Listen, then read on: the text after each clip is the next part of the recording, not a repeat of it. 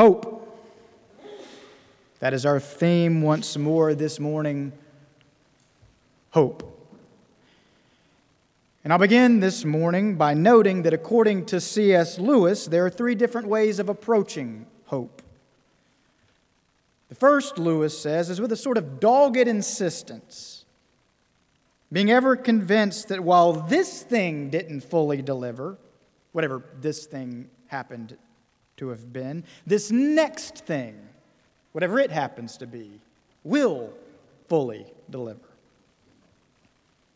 Thus, in this approach, after, say, a job one wanted then fails to live up to the hype, or a marriage one believed in falls apart, or the money one romanticized having fails to make him or her happy, such an approach to frustrated hope says, well, the problem was not in the hoping. The problem is in what I was hoping for. Now I know that this new thing is the thing that is going to make me feel whole and content. Thus, a person given to this approach to hope tends to run from one thing to the next, often leaving a trail of hurting people and or wrecked lives in his or her wake, never ultimately arriving at the contentment that he or she is all the while seeking. That, according to Lewis, is the first approach one could take to hope. The second approach, Lewis says, is simply to abandon hope altogether. In other words, to develop a sort of cynicism about the very idea of hope. Thus, in this approach, when the job fails to live up to the hype, or the marriage falls apart, or the money doesn't deliver, in this approach to hope, one doesn't look for the next thing that will deliver, but instead simply says to him or herself, oh, well, it was foolish to think I could be happy and content in the first place. It's a childish thought. This world is riddled with pain and tragedy through and through, so who was I to think that I somehow deserved something more? That, according to Lewis, is the second approach one could take to hope. Just to give up on it. But then finally comes for Lewis the third approach, the one that Lewis calls the Christian approach to hope. And this is the approach that when other things inevitably fail to fully deliver, simply says, yes, my hope has indeed failed me here. But not because there's a problem with hoping, but because I now see that things finite can never deliver the ultimate fulfillment that I'm designed for. In other words, this is an approach to hope that says hope is indeed a good thing. Only I now see that my ultimate hope must be aimed at something beyond this temporal plane. Three different ways, Lewis says, of approaching hope.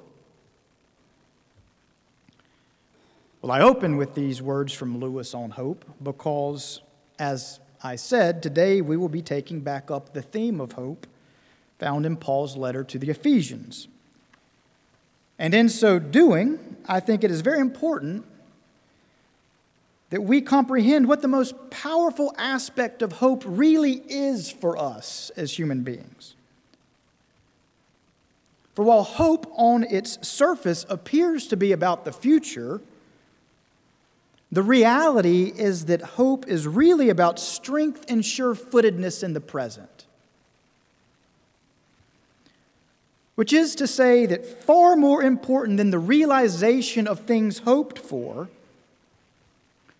is the stabilizing effect that hoping for such things has in the present. Does that make sense?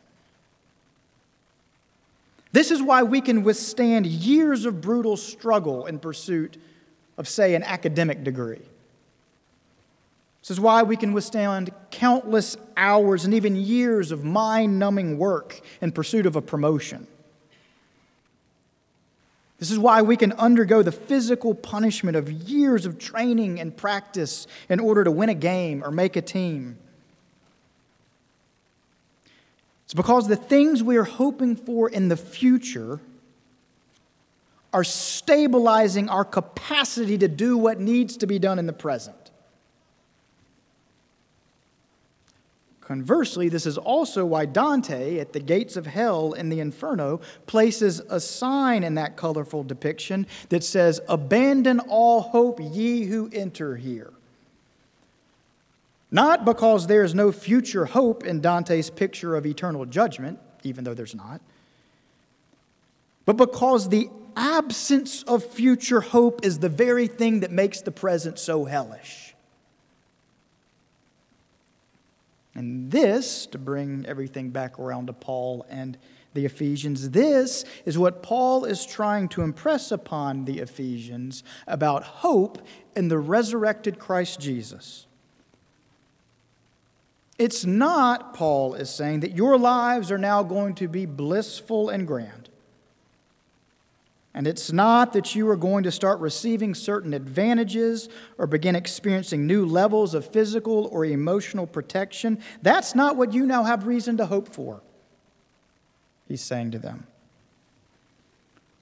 No, instead, it's that you now have the peace that comes with knowing and believing and trusting that all things that hurt or frustrate or disappoint or fail to deliver in this life will find their ultimate resolution in. That all of these things will be drawn up into and transformed by the grand restoration of things which is to come. Good and bad, triumphal and tragic, all things here in this life, Paul is saying, are part of something bigger. And thus your future hope, he is telling them, must be anchored ultimately in this bigger reality, not in things smaller or lesser or more transitory or more ephemeral, vital and important as such things no doubt are. For if you really trust that the God who raised Jesus from the dead is at work in the world yet, Paul is saying, then you ought also to trust that there is a far larger reality surrounding us, sustaining us, holding us, and keeping us. A far larger reality than that which we can touch, taste, see, hear, or comprehend. A reality with the power to bring life out of death and to breathe into existence things that are not. Such is the wide, long, high, deep nature of God's love, Paul says here. Its boundless nature holds forth a future reality that we cannot even fathom. And thus I write you all of this, he concludes, quote, so that you may be strengthened in your inner being. So that you may be strengthened in your inner being. That is, so that you may be stabilized amid the trials of the present. So that you may stand strong against the battering winds of the here and now. So that you may stand firm when all beneath you feels like shifting sand. So that your hope may truly ground you in a world where all other hopes will inevitably give way. A hope that stabilizes and grounds. A hope that strengthens us constantly in our inner being. It's a precious thought indeed. We all, I imagine, know the famous story of Horatio Spafford, the man who wrote the hymn, "It Is Well With My Soul." But familiar as the story is, I want to tell it again this morning, because I know of no other illustration that better captures this approach, Lewis's third approach. the Christian approach to hope. Horatio Spafford was a prominent lawyer and businessman in the mid-19th century, lived in Chicago. He was a man committed to his church, to his family, to his city, to his calling as a follower of Christ. Well, in 1861, Spafford lost an enormous amount of property and money when several real estate investments of his went up in flames in the Great Chicago Fire. Then 2 years later, still reeling from all of this, in an effort to finally get away from all of the devastation that these financial losses had caused him and his family, Spafford arranged for the family to take a vacation to England. All in the family were looking forward to this trip, none more so than Spafford himself. But just before they were scheduled to set sail, Spafford had some affairs related to the fire suddenly arise that necessitated his remaining in Chicago for another week. And so rather than hold his whole family back with him, Spafford sent them on ahead, promising that he'd be there to meet them in England sometime soon. Thus his wife Anne and their 4 daughters, ages 12, 7, 4, and 18 months, all set sail without him, anticipating his joining them in England in a few weeks.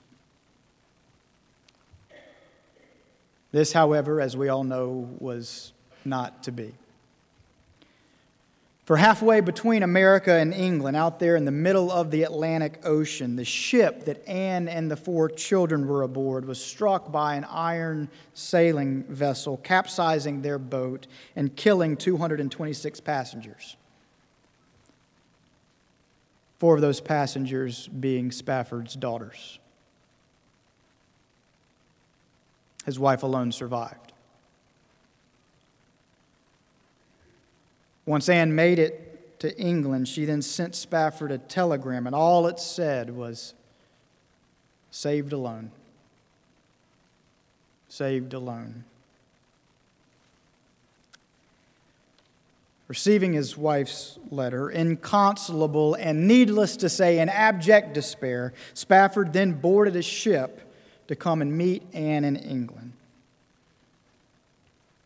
And there on the ship, he spent days and days crying and grieving and brooding and wailing, for again, needless to say, his entire world had just fallen apart.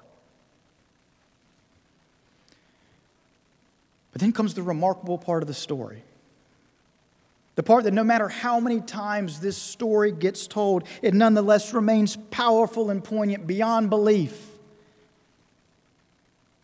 Somehow, on the day Spafford's ship was passing over the very place upon the Atlantic in which his family's ship had capsized weeks before, somehow Spafford, amid all of that pain and hurt and anger and despair, somehow he found himself retiring to his room and sitting down at his desk and reaching for a pen and writing these now famous words, "When peace like a river attendeth my way, when sorrows like sea billows roll, whatever my lot thou hast taught me to say, it is well. It is well with my soul." In the face of such devastation, in the face of such dashed hope, these are the words that this man somehow found it within himself to write. Now I ask you, could Spafford have responded to his devastation by soon enough trying to place his hopes in something else, that is, in some new source of meaning or purpose or thrill or excitement that was to come? Perhaps, in the case of someone like Spafford, some new, grand, glorious business deal. Perhaps he could have. Many folks do in times of tragedy. Could he have abandoned all hope due to this experience of devastation. Just given up on the very idea of hope altogether.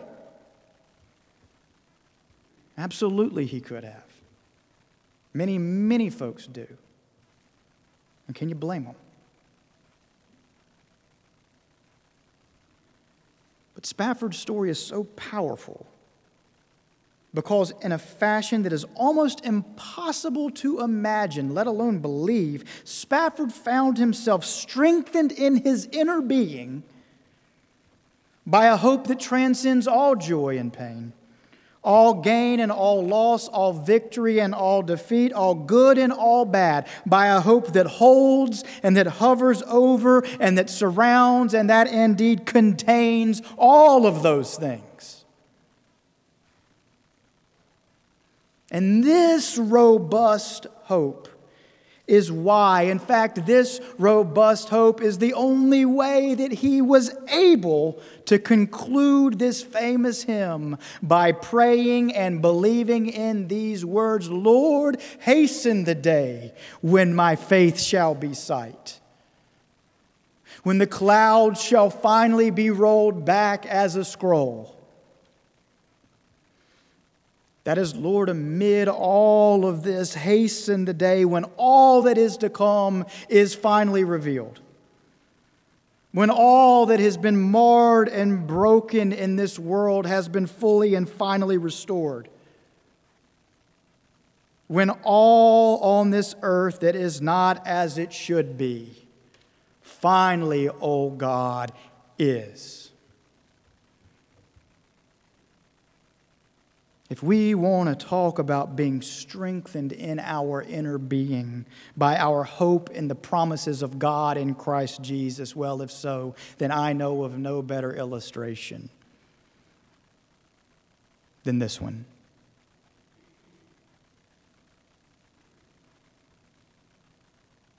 Strength for today and bright hope for tomorrow, says the book of Lamentations. It's a powerful line.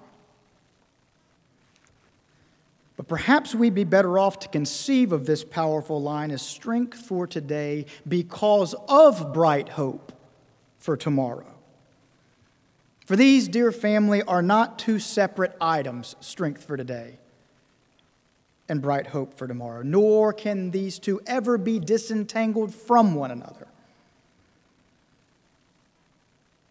No, it's hope for the future that makes possible strength in the present. And when we lose all hope as human beings, well, as Dante so colorfully puts it, there is nothing left for us but emptiness and despair. So then hold fast to your hope, Paul is saying to the Ephesians in this letter. But then, too, he is saying, don't place your hope in the wrong things either.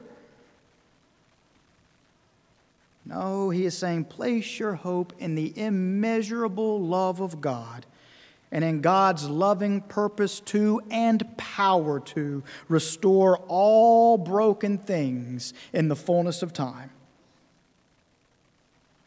Place your hope in this, Paul is saying, trusting that this is a hope for tomorrow, bright enough to strengthen us through the darkest and hardest of today's. In her famous 14th century vision, Julian of Norwich claims that she saw the risen Jesus coming to her and heard him say, "Daughter, all shall be well, and all shall be well, and all manner of things shall be well." That, in the end, is what we as Christians are called to place our hope in.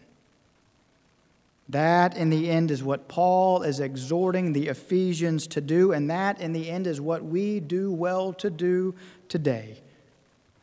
To place our ultimate hope in the loving power of God to bring forth a tomorrow in which all manner of things today shall be made well. And as Paul writes, so I conclude, now to him who by the power at work within us is able to accomplish abundantly far more than all we could ever ask or imagine, to him be glory in the church and in Christ Jesus to all generations, forever and ever. And all God's people said, Amen. And I'll now be down front to receive any this day who might want to commit themselves to the way of Jesus Christ, or who might want to commit this day to joining our number here at Boulevard Baptist Church.